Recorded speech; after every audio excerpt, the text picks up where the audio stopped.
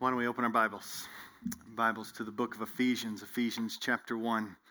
While you're turning there, I just want to thank God for those who labor to make worship through song happen here at TCC. Those who have labored hard to practice and to be here. Those who work back in that booth back there for sound and for the visual team, and just thankful to God. We don't say it enough, and I just wanted to publicly say thanks. Yes, amen. Thanks to God for them. And I thank God for you as we are turning to the book of Ephesians, that you came out on daylight savings time. So the first service, they get an extra crown in heaven one day. And I don't know if you know this, but they are talking about voting to where they don't do this anymore, where daylight savings time would not happen. And I really believe the best time to take that vote is tomorrow, because I think most people will be pretty much ready to say, do away with it. So thankful to God that you count worshiping together as of a high value, that you would, with your 1 hour less sleep, show up here. So we're thankful to God, and let's dive in. Ephesians chapter 1. I'm going to read verses 15 through 23. That's our passage for today. Ephesians chapter 1, verses 15 through 23. If you don't have a Bible, there should be one on a row near you. You can snag that. And we use the English Standard Version if you want to use an app on your phone, and that might help you. But we will look at this text together. Ephesians chapter 1, verses 15 through 23, and then I'll pray. So let me read this.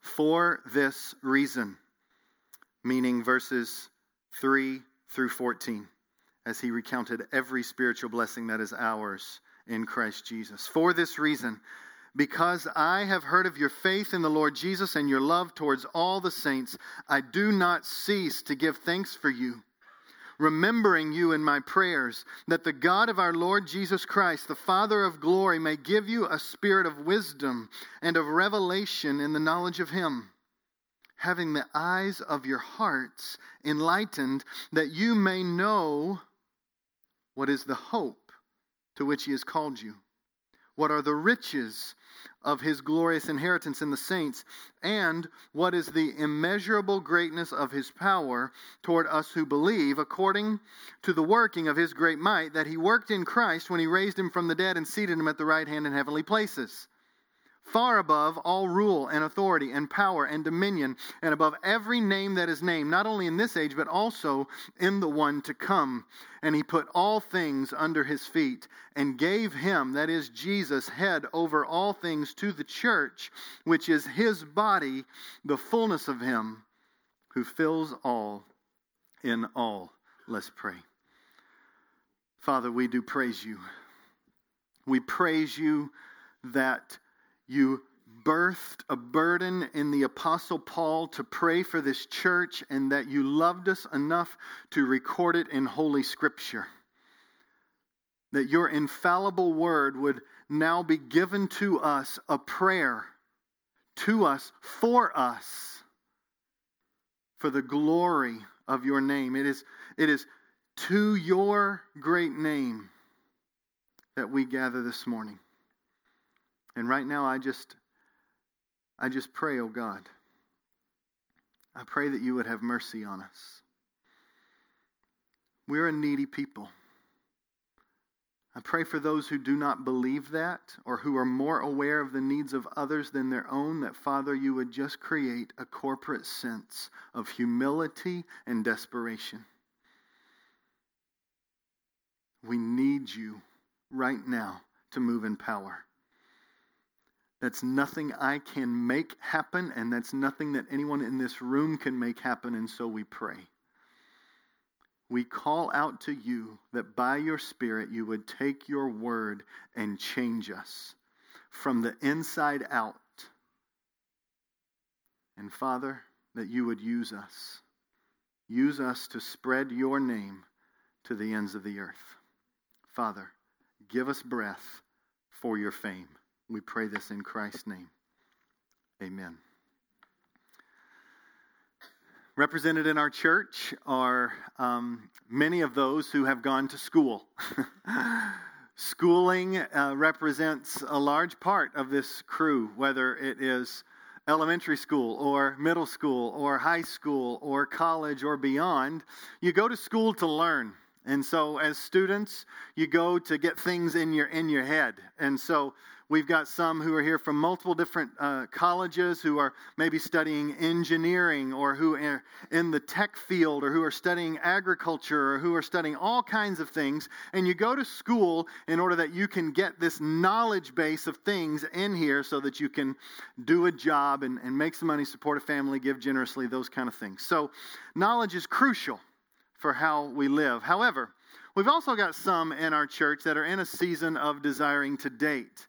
Those who desire to find this significant other, this spouse. And so if you came to me and said, hey, I found someone and I know them. I know their height. I know where they went to school. I know their hometown.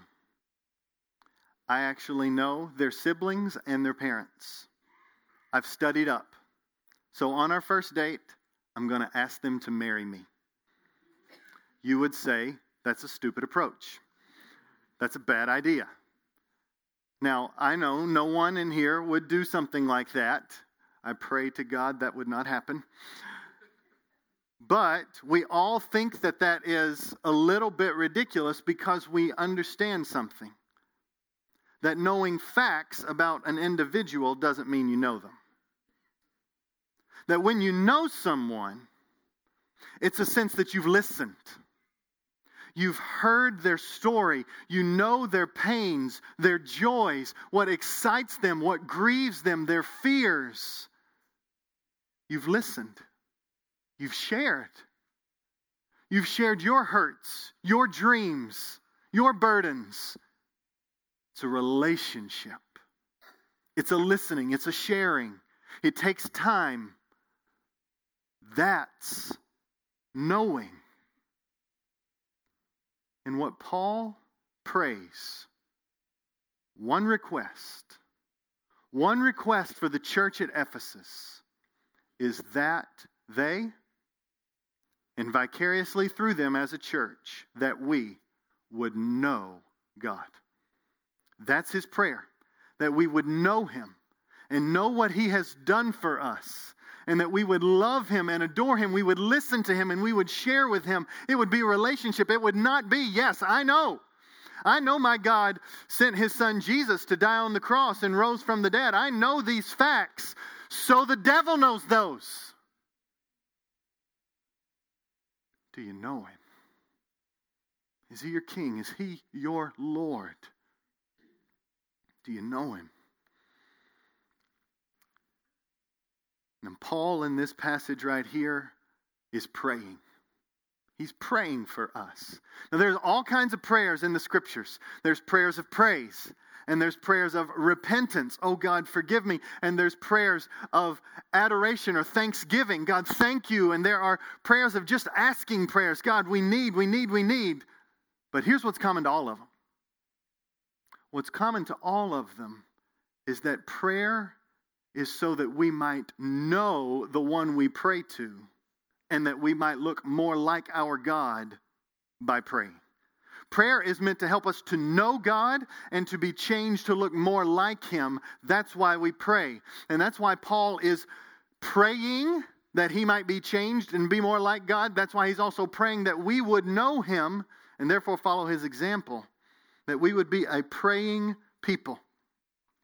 A praying people. Now, over the past several weeks, we have stared at Ephesians chapter 1, verses 3 through 14.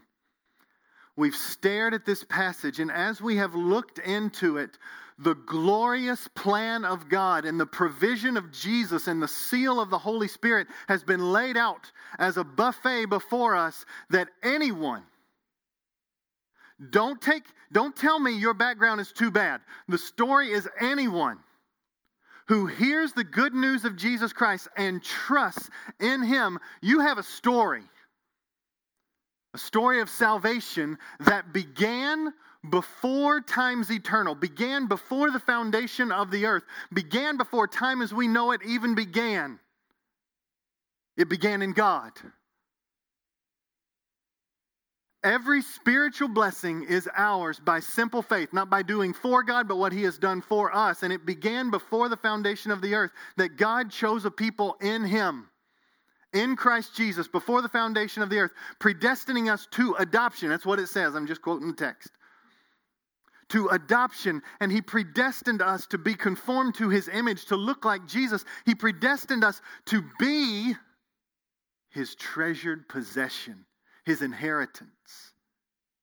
This happened not based upon us being good or lovely enough. It happened based upon His love, His affection, His goodness, His beauty, solely owing to Him, so that we have zero to boast in.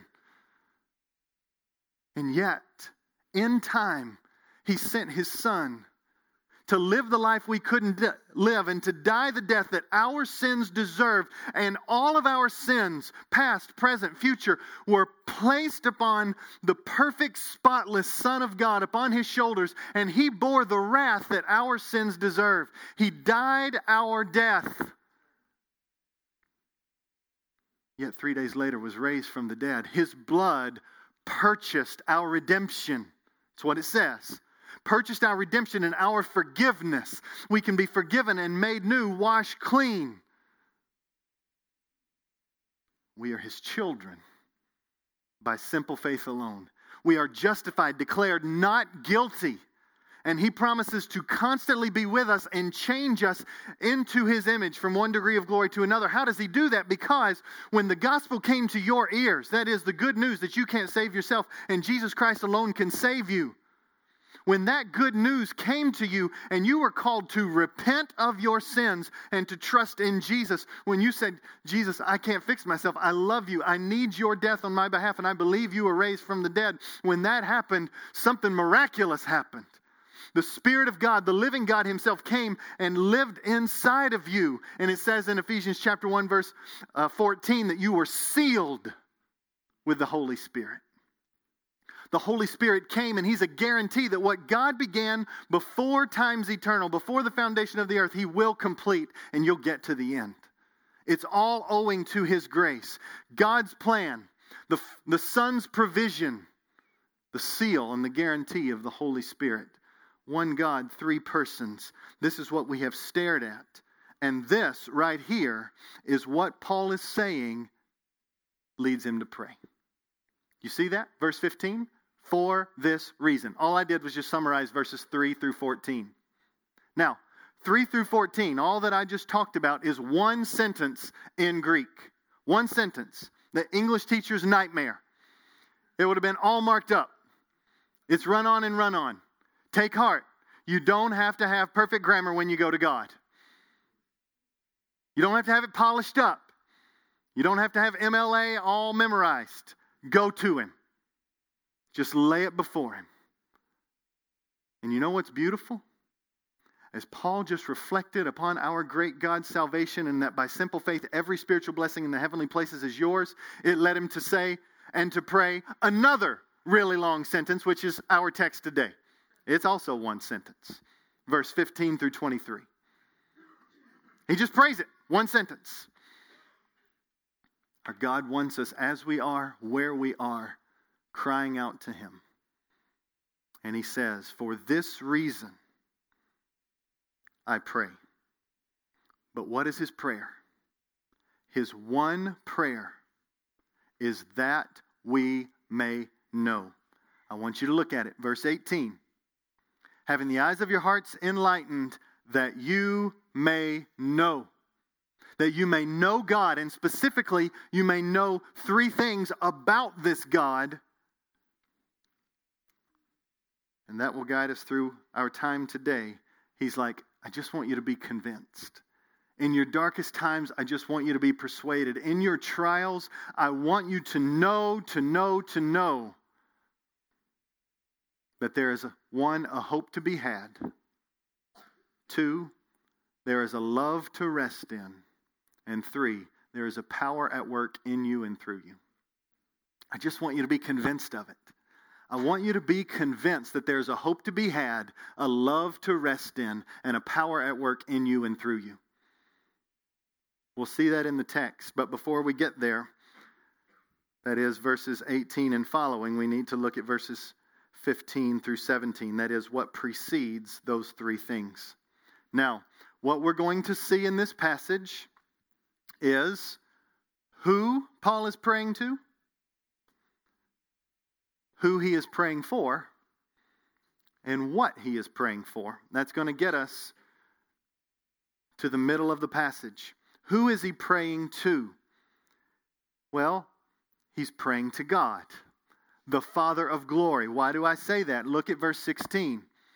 I don't cease to give thanks for you, remembering you in my prayers, that the God of our Lord Jesus Christ. That's another evidence that he's talking about a relationship. Jesus is not just a person over here. He's our Lord. He's my Lord. And he says that the God of our Lord Jesus Christ, the Father of glory, that he may work. Who's he praying to? He's praying to the Father of glory. Now, there's a lot of ground that we have covered over these past several weeks. And so we're building on a lot that we will not take time to deal with today. The only reason I had any ounce of courage to preach verses 15 through 23 when it took like 4 or 5 sermons to preach verses 13 through 14 is that we've covered some ground that's repeated in these prayers. Like, for instance, Father of glory. We spent a whole sermon dealing with to the praise of his glory, to the praise of his glory, to the praise of his glorious grace. Verse 6, verse 12, verse 14. We dealt with the fact that God is worthy of all glory and praise. We also dealt with the fact that God is one God, 3 persons, Father, Son, Holy Spirit, and Trinity. And as we dealt with that, we believe, as we see here, it says, the God of our Lord Jesus Christ. It doesn't mean that Jesus is not God. It means that Jesus is subordinate or submissive to God the Father. And yet, uniquely, in essence, one, equal. One God, 3 persons. Father, Son, and Holy Spirit. Equal in essence. These things we dealt with in the past. We will move forward. Also, when we get to this idea of a glorious inheritance, that's something that we wrestled through in verse 11, when this glorious inheritance is God making us his treasured possession, and we'll talk about that in a little bit.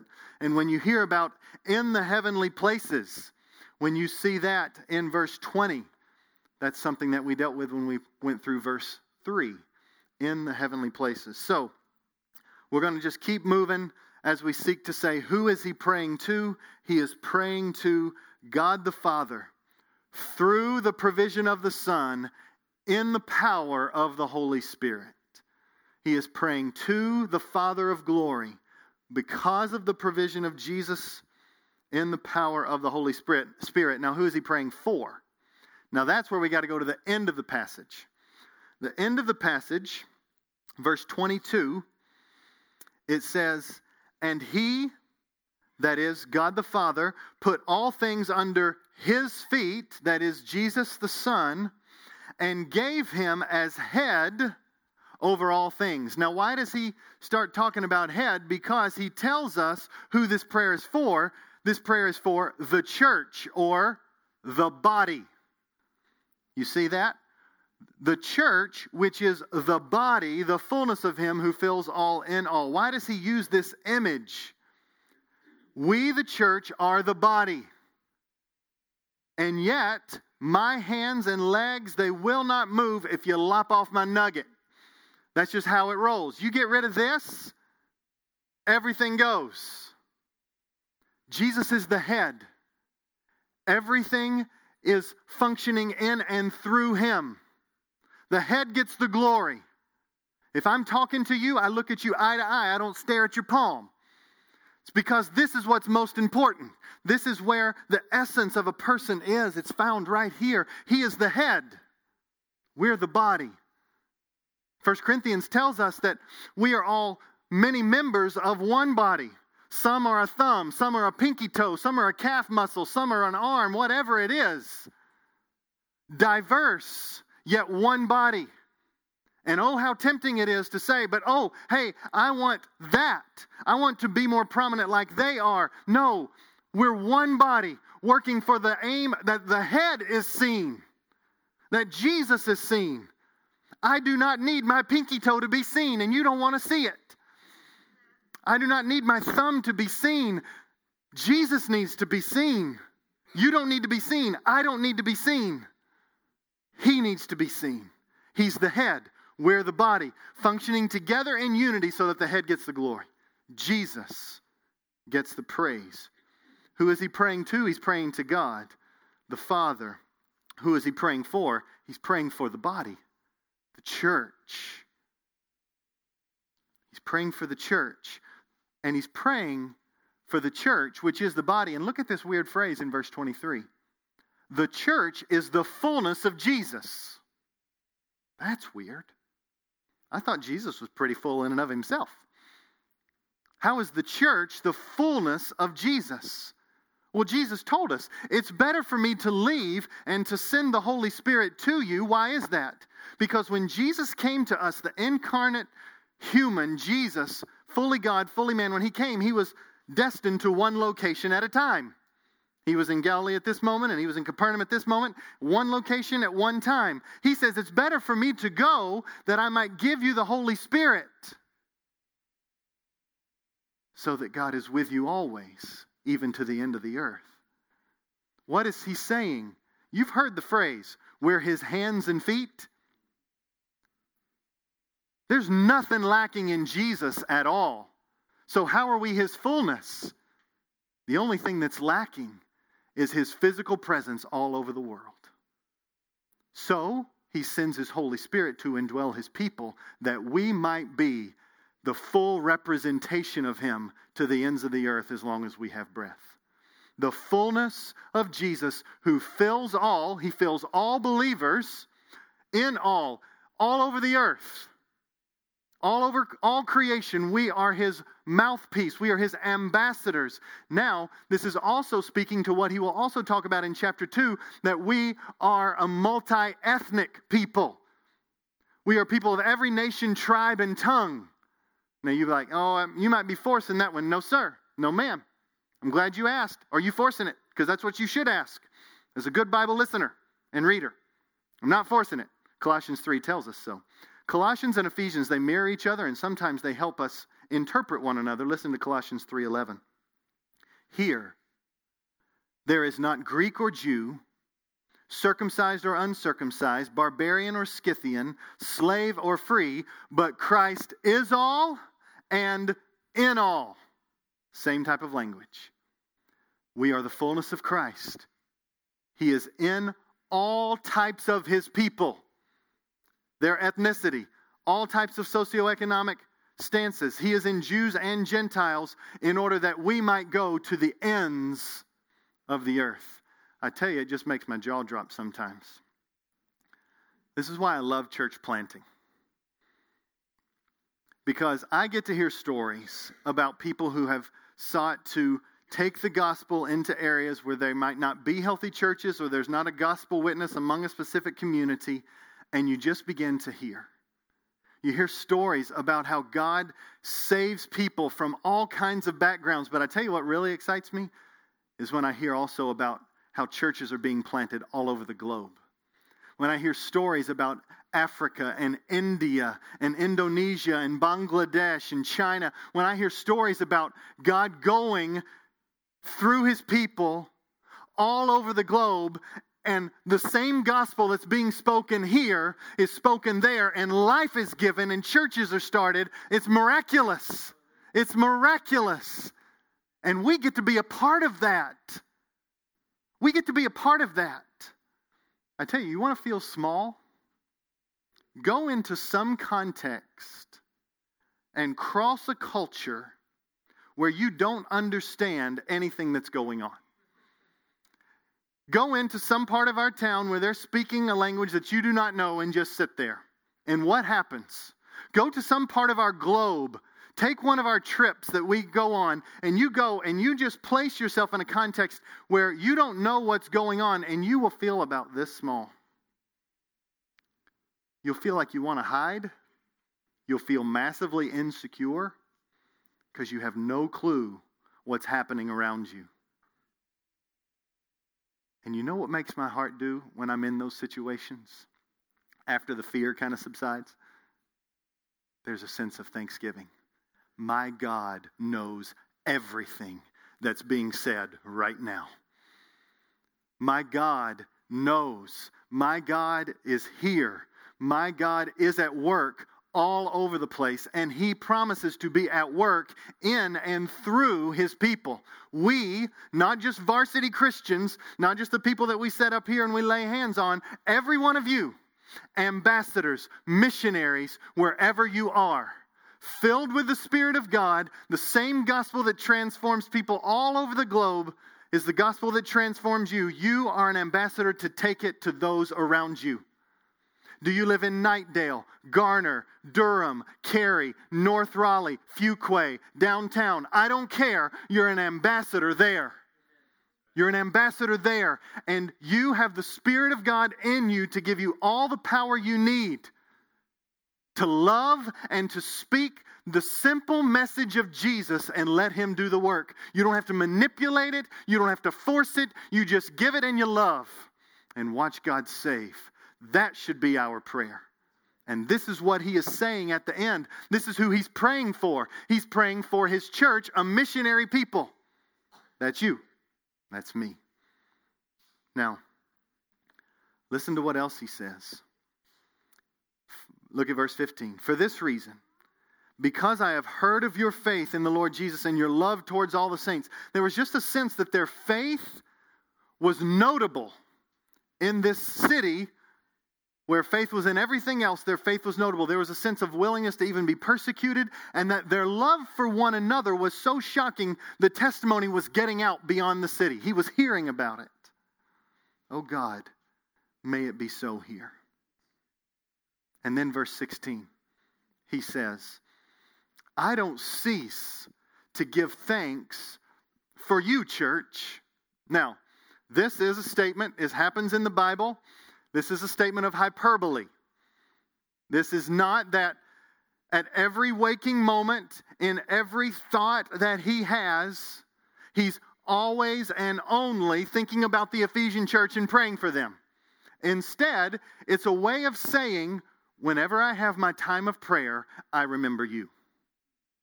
Whenever I sit down to pray, I remember you. I think on you. I call out for you. That's why he can say that for the church in Thessalonica, and he can say it for the church in Ephesus. It's this sense of, I am calling out for you and remembering you in my prayers. Now look at verse 17. I'm remembering you in my prayers that this God that I'm praying to, the Father of glory, may give. Who's doing the giving? The Father. That's right. You're not doing the giving. Paul is praying because he can't give what he's asking for. Desperate people pray. Self-sufficiency doesn't pray. If you can do it in your own strength, you don't call out for someone else to do it for you. Self-sufficiency doesn't pray. Desperation prays. And that's where Paul is, because he knows he cannot do what he's asking for. This is where we live. We live in this misunderstanding that we have control, and therefore this sense of I can control this, it leads us to work more than we pray and to try to manipulate it and to try to work it. And what happens is then we get fearful. I understand. I'm guilty of trying to control and getting fearful, as I know we all are. But desperate people, those who know they can't fix it, those who know that someone has to show up, someone has to fight for you, you pray. I was talking to my wife, and she teaches Bible at a school here in town. And as she teaches 6th and 7th graders, she was teaching on 2 Kings. And as she was teaching a story about the king of Assyria, Sennacherib, coming in and attacking Hezekiah. Now, as only my wonderful, brilliant, great teaching, beautiful, my best friend wife can do, and there's a lot of other adjectives I'd love to give to her right now, but I won't. She said, this is Sennacherib. She says, the way you remember it is snatch a rib. He snatches a rib. He's a bad guy. You don't want him to snatch your rib. So he's coming after these people. And I just love it. So anyway, when you're going through the story, what does Hezekiah do when he's told that Sennacherib is going to come? He stops and he prays. He stops and he prays. And as he stops, he just says, you've got to fight for me. You've got to do this. There was an acknowledgement that I cannot stop this mighty army from crushing me. The only option I have is the desperate option of God. If you don't show up, I will be crushed. And that is a microcosm of our lives. She went on to teach them this.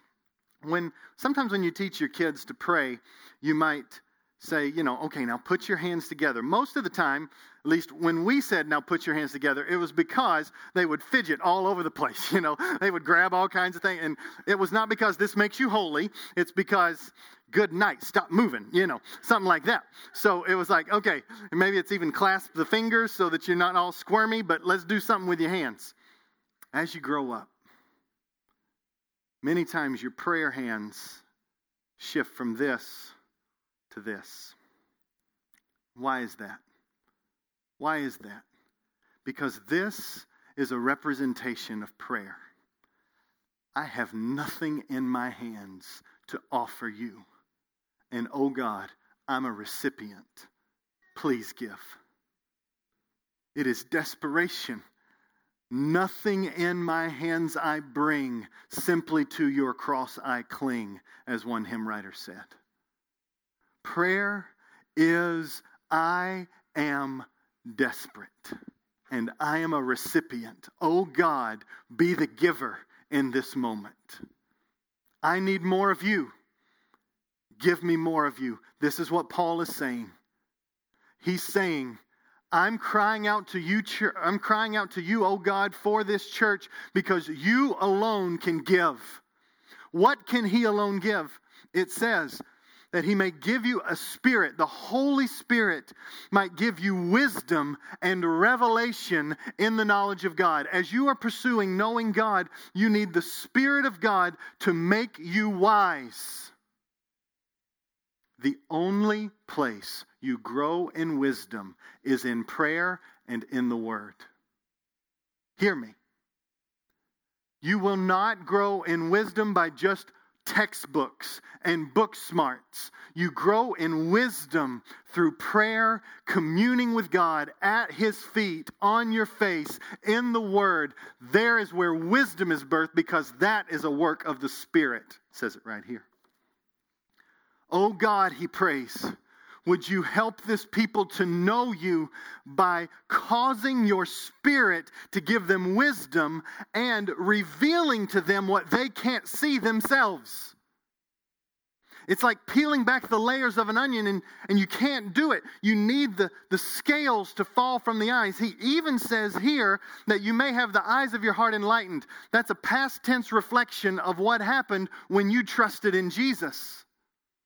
It is, you were running from God, and God in His mercy did this to your eyes. And He caused you to see. And then He did something in here. And He caused your heart to love what you saw, namely Jesus Himself. And when you loved Him, you went like this, only to find out He already had His arms around you. And He was holding you up. This is faith. Repentance is, no, I've been holding on to every other thing that is breaking down and not saving me, and this is faith. Oh God, I need you. How did you do that? Because He opened your eyes. Because He said, Jesus is beautiful to my heart. The heart of stone became a heart of flesh. And you saw Him and you loved Him and you went like that. And it was all a work of God so that nobody can boast. You will not, as a follower of Jesus, say, look at how great I was to cling on to Christ. you will say, look at how merciful he was to cling on to me, to grab me, to hold me, and to never leave me. What he began, he will complete. This is what Paul is praying.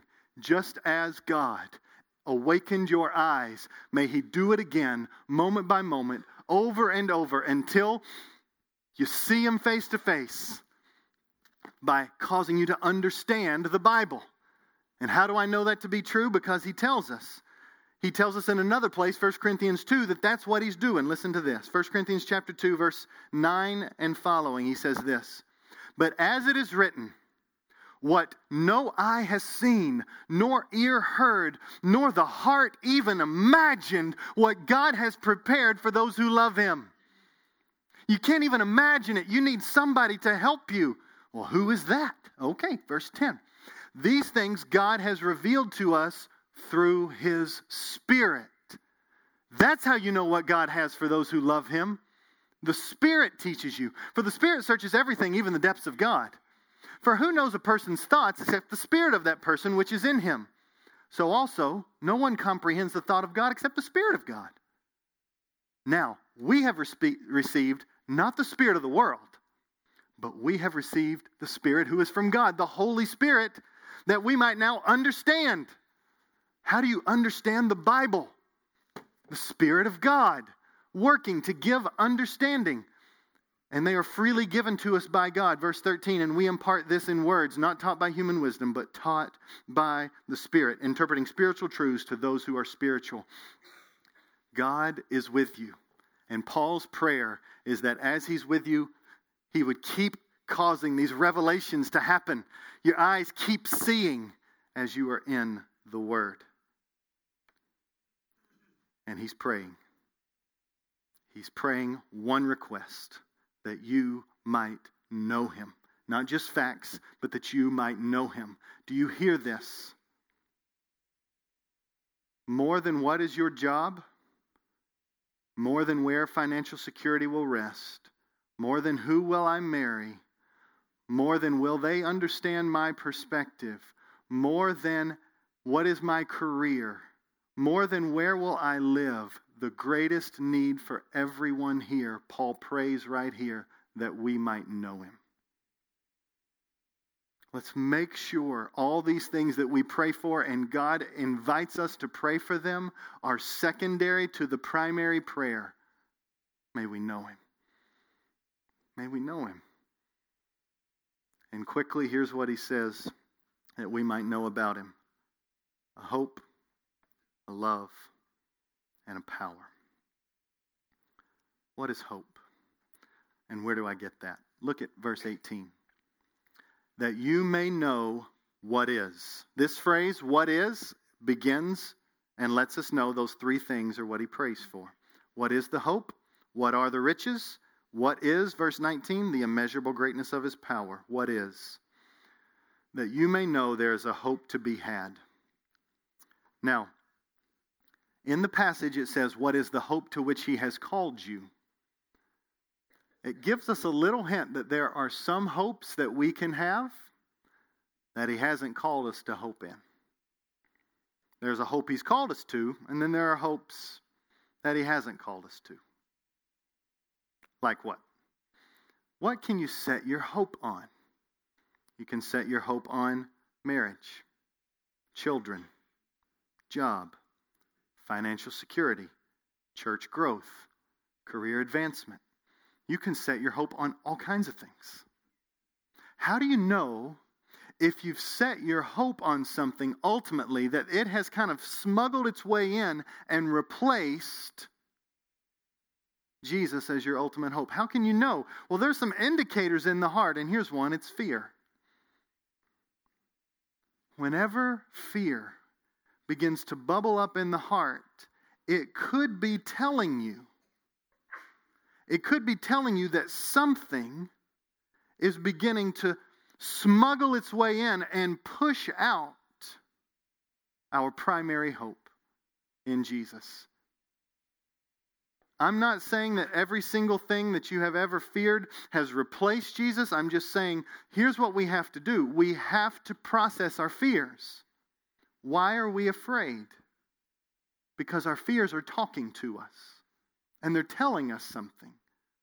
And they could be telling us that we've set our hope on something ultimately that should not be our hope. When we take the Lord's Supper here in a little bit, lay that before the Lord. What are our fears?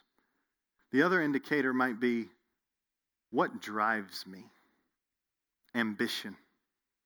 Now, it is great that you have ambition in the workplace to do your job well, to understand how to do it better, a drive to have continuing education and to care for those that you work with. It is great that you have ambition to care for your family or to care for your roommates, that you would sacrifice and you would give your time and energy.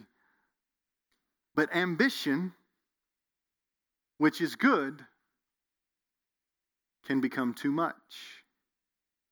And the way you begin to discern that is if you begin to sacrifice what is essential, time with Jesus, glorifying Jesus rather than glorifying ourselves, which is what we're tempted to do in those moments. Those all begin to help us smell that something foul is in the air and we've set our hope on something else. And so, at the Lord's table today, set your fears before Him and set your ambitions before Him.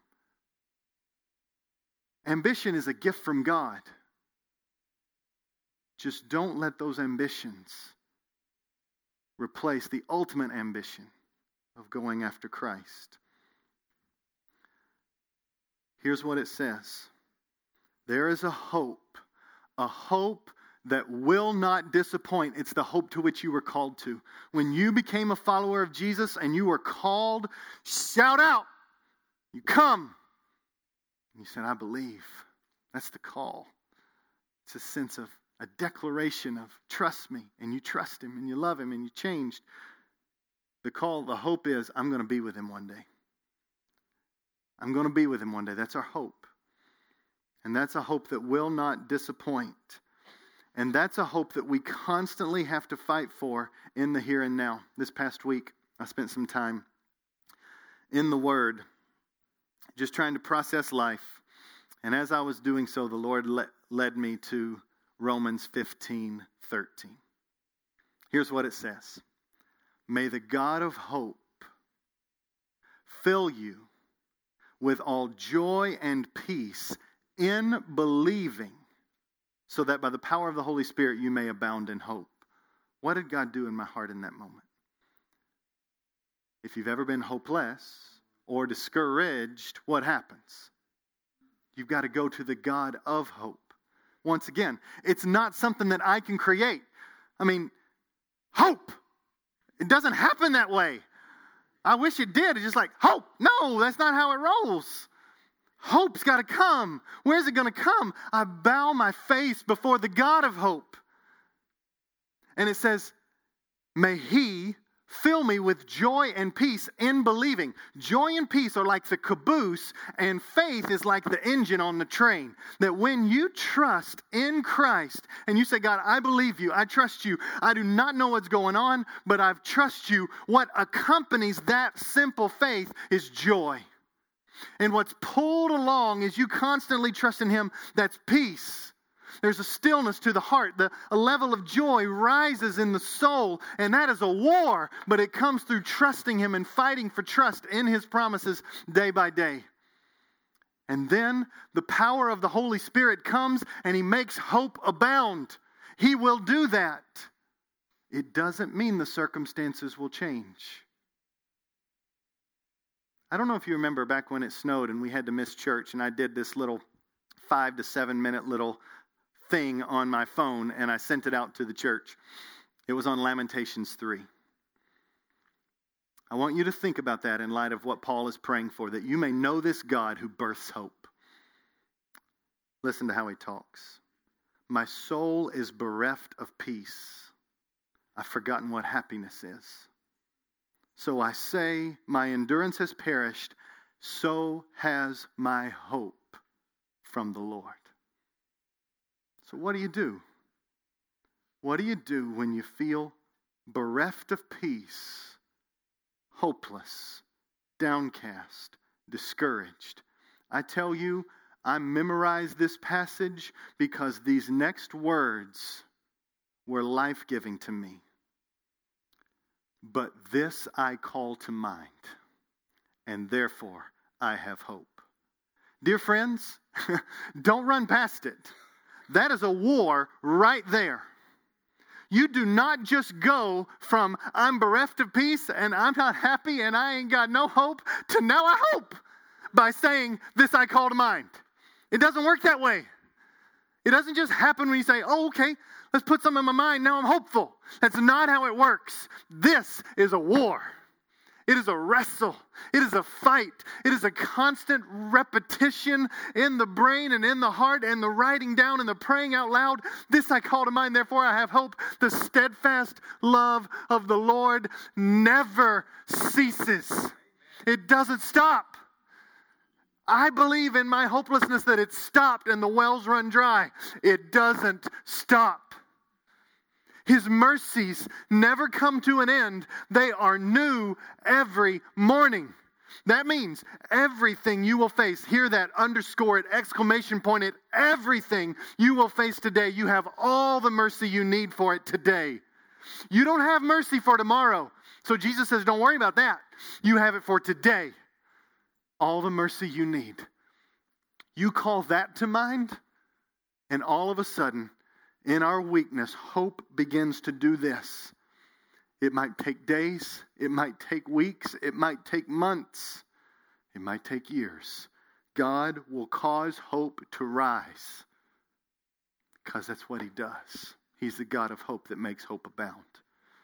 This is what Paul is praying. May my church know this God who promises hope. And that hope will never disappoint. You will get to the end. You will see Him face to face. So even when you struggle for hope now, look there. It's going to happen. And that hope lets you know that in your darkest times you are loved. And that's what He says you need to know about your God. There is a hope to be had, and there is a love to rest in. The good news, I've already preached a whole sermon on this at another time. A love to rest in. Look at what he says. What are the riches, the wealth of the glorious inheritance in the saints? Whose inheritance is that? It's God's inheritance of us. I'm going to summarize it because I've already done it in a sentence. We are God's treasured possession. And Paul wants us to know that about God. That you are loved, and you are adored, and you are honored, and you are secure, and you are fought for, you are prayed for, you are sung over. That is who His children are. And don't let anything tell you differently. You are secure in His love, not because of what you have done for Him, but because He's love. And when you fail, others around you and your own internal dialogue and the devil himself will want to say you are no longer loved. It is a lie from the pit of hell. You are loved not because of your goodness, but because of His mercy. Trust in Him. By simple faith alone, you are loved. I have sent this verse to a ton of people because I have prayed this verse for so many people. Isaiah 43. Isaiah 43. And I want you just to listen to it in the light of you being loved by God. But now thus says the Lord, He who created you, O Jacob, He who formed you, O Israel, fear not. Hear that? Fear not. I have redeemed you. I've called you by name. You are mine. That's not just for Israel. That's anybody who trusts in you. You. Put your name there. You are mine. I've got you. When you pass through the waters, I'm going to be with you. And through the rivers, they're not going to overwhelm you, ultimately. When you walk through the fire, you shall not be burned, and the flame shall not consume you. Why? Because I'm the Lord your God, the Holy One of Israel, your Savior. You are precious in my eyes and honored, and I love you. The God of the universe says that to you right now. It's a love to rest in. It is a love to be had. And he wants you to sit there and dwell on it. And so, not only are we to know his love, but we are also to know his power. Because, isn't it true? When you feel weary, you feel like there's no power. When you feel dry, you feel like there's no power. When you feel overwhelmed, you feel like everything else has the power but you. Paul says, I want you to know this about your God, that he is at work in you with inexhaustible power. I don't know if you've seen this, but look at what it says. I can't tell you how many more words you could find in the Greek language that say the word power this many ways. Immeasurable greatness of his power towards those who believe. That means this power is only for believers, according to working great might with which he worked and raised Jesus from the dead and seated him at the right hand of the Father. There's just this all kinds of power language going on. What is he saying? He's saying there's an inherent strength in God that is a force that is supreme over all other forces, that is actively working for you, and the potential of that power cannot be exhausted. As I was reading one commentator, he used the illustration of a bulldozer. So let's look at it. A bulldozer. There's one thing when you look at that bulldozer that you would say, it's more powerful than the car. Okay? I think we're safe here. Okay? In a head-to-head match, there's one that has won. Okay? There's one that has won. Now, what we're looking at is, in and of itself, the bulldozer has the capacity to be powerful. It has that ability. By looking at it, you sense, man, it has that ability. So it has the ability, whether you look at it or not. You look at it and it's like, wow, that's powerful. And then you sit in it and you turn on the key and you hear the engine roar and it's like, that's power. And then you see it move and it crush a car or push over a tree, and you said that power is at work. These are all the different types of power language that's used here for God. Except there's one problem. This bulldozer has limited power. That's why it says of our God, there's an immeasurable greatness. There's no limit to the power. So there's a God who has limitless power, and he is fully powerful in and of himself. And when you stare at him, he is powerful. And then when you experience his power, he is even more powerful. And that power is just a small glimpse of the power that's out there because it's immeasurable. And why is that helpful? Because you and I feel like every circumstance has won. And so we despair. And here he says, I want you to know. I want you to know this God who is, verse 21, far above all rule and authority and power and dominion and every name that is named, not only in this age but in the age to come. I want you to know him. That's the God that raised Jesus from the dead. And that power is at work in you today. Dear church, he wants you to know him. The only way you know him is to bow your face before him. And he wants you to know that there's a hope to be had, a love to be rested in, and there's a power that is at work in you and for you and through you for the sake of his name. Let's pray.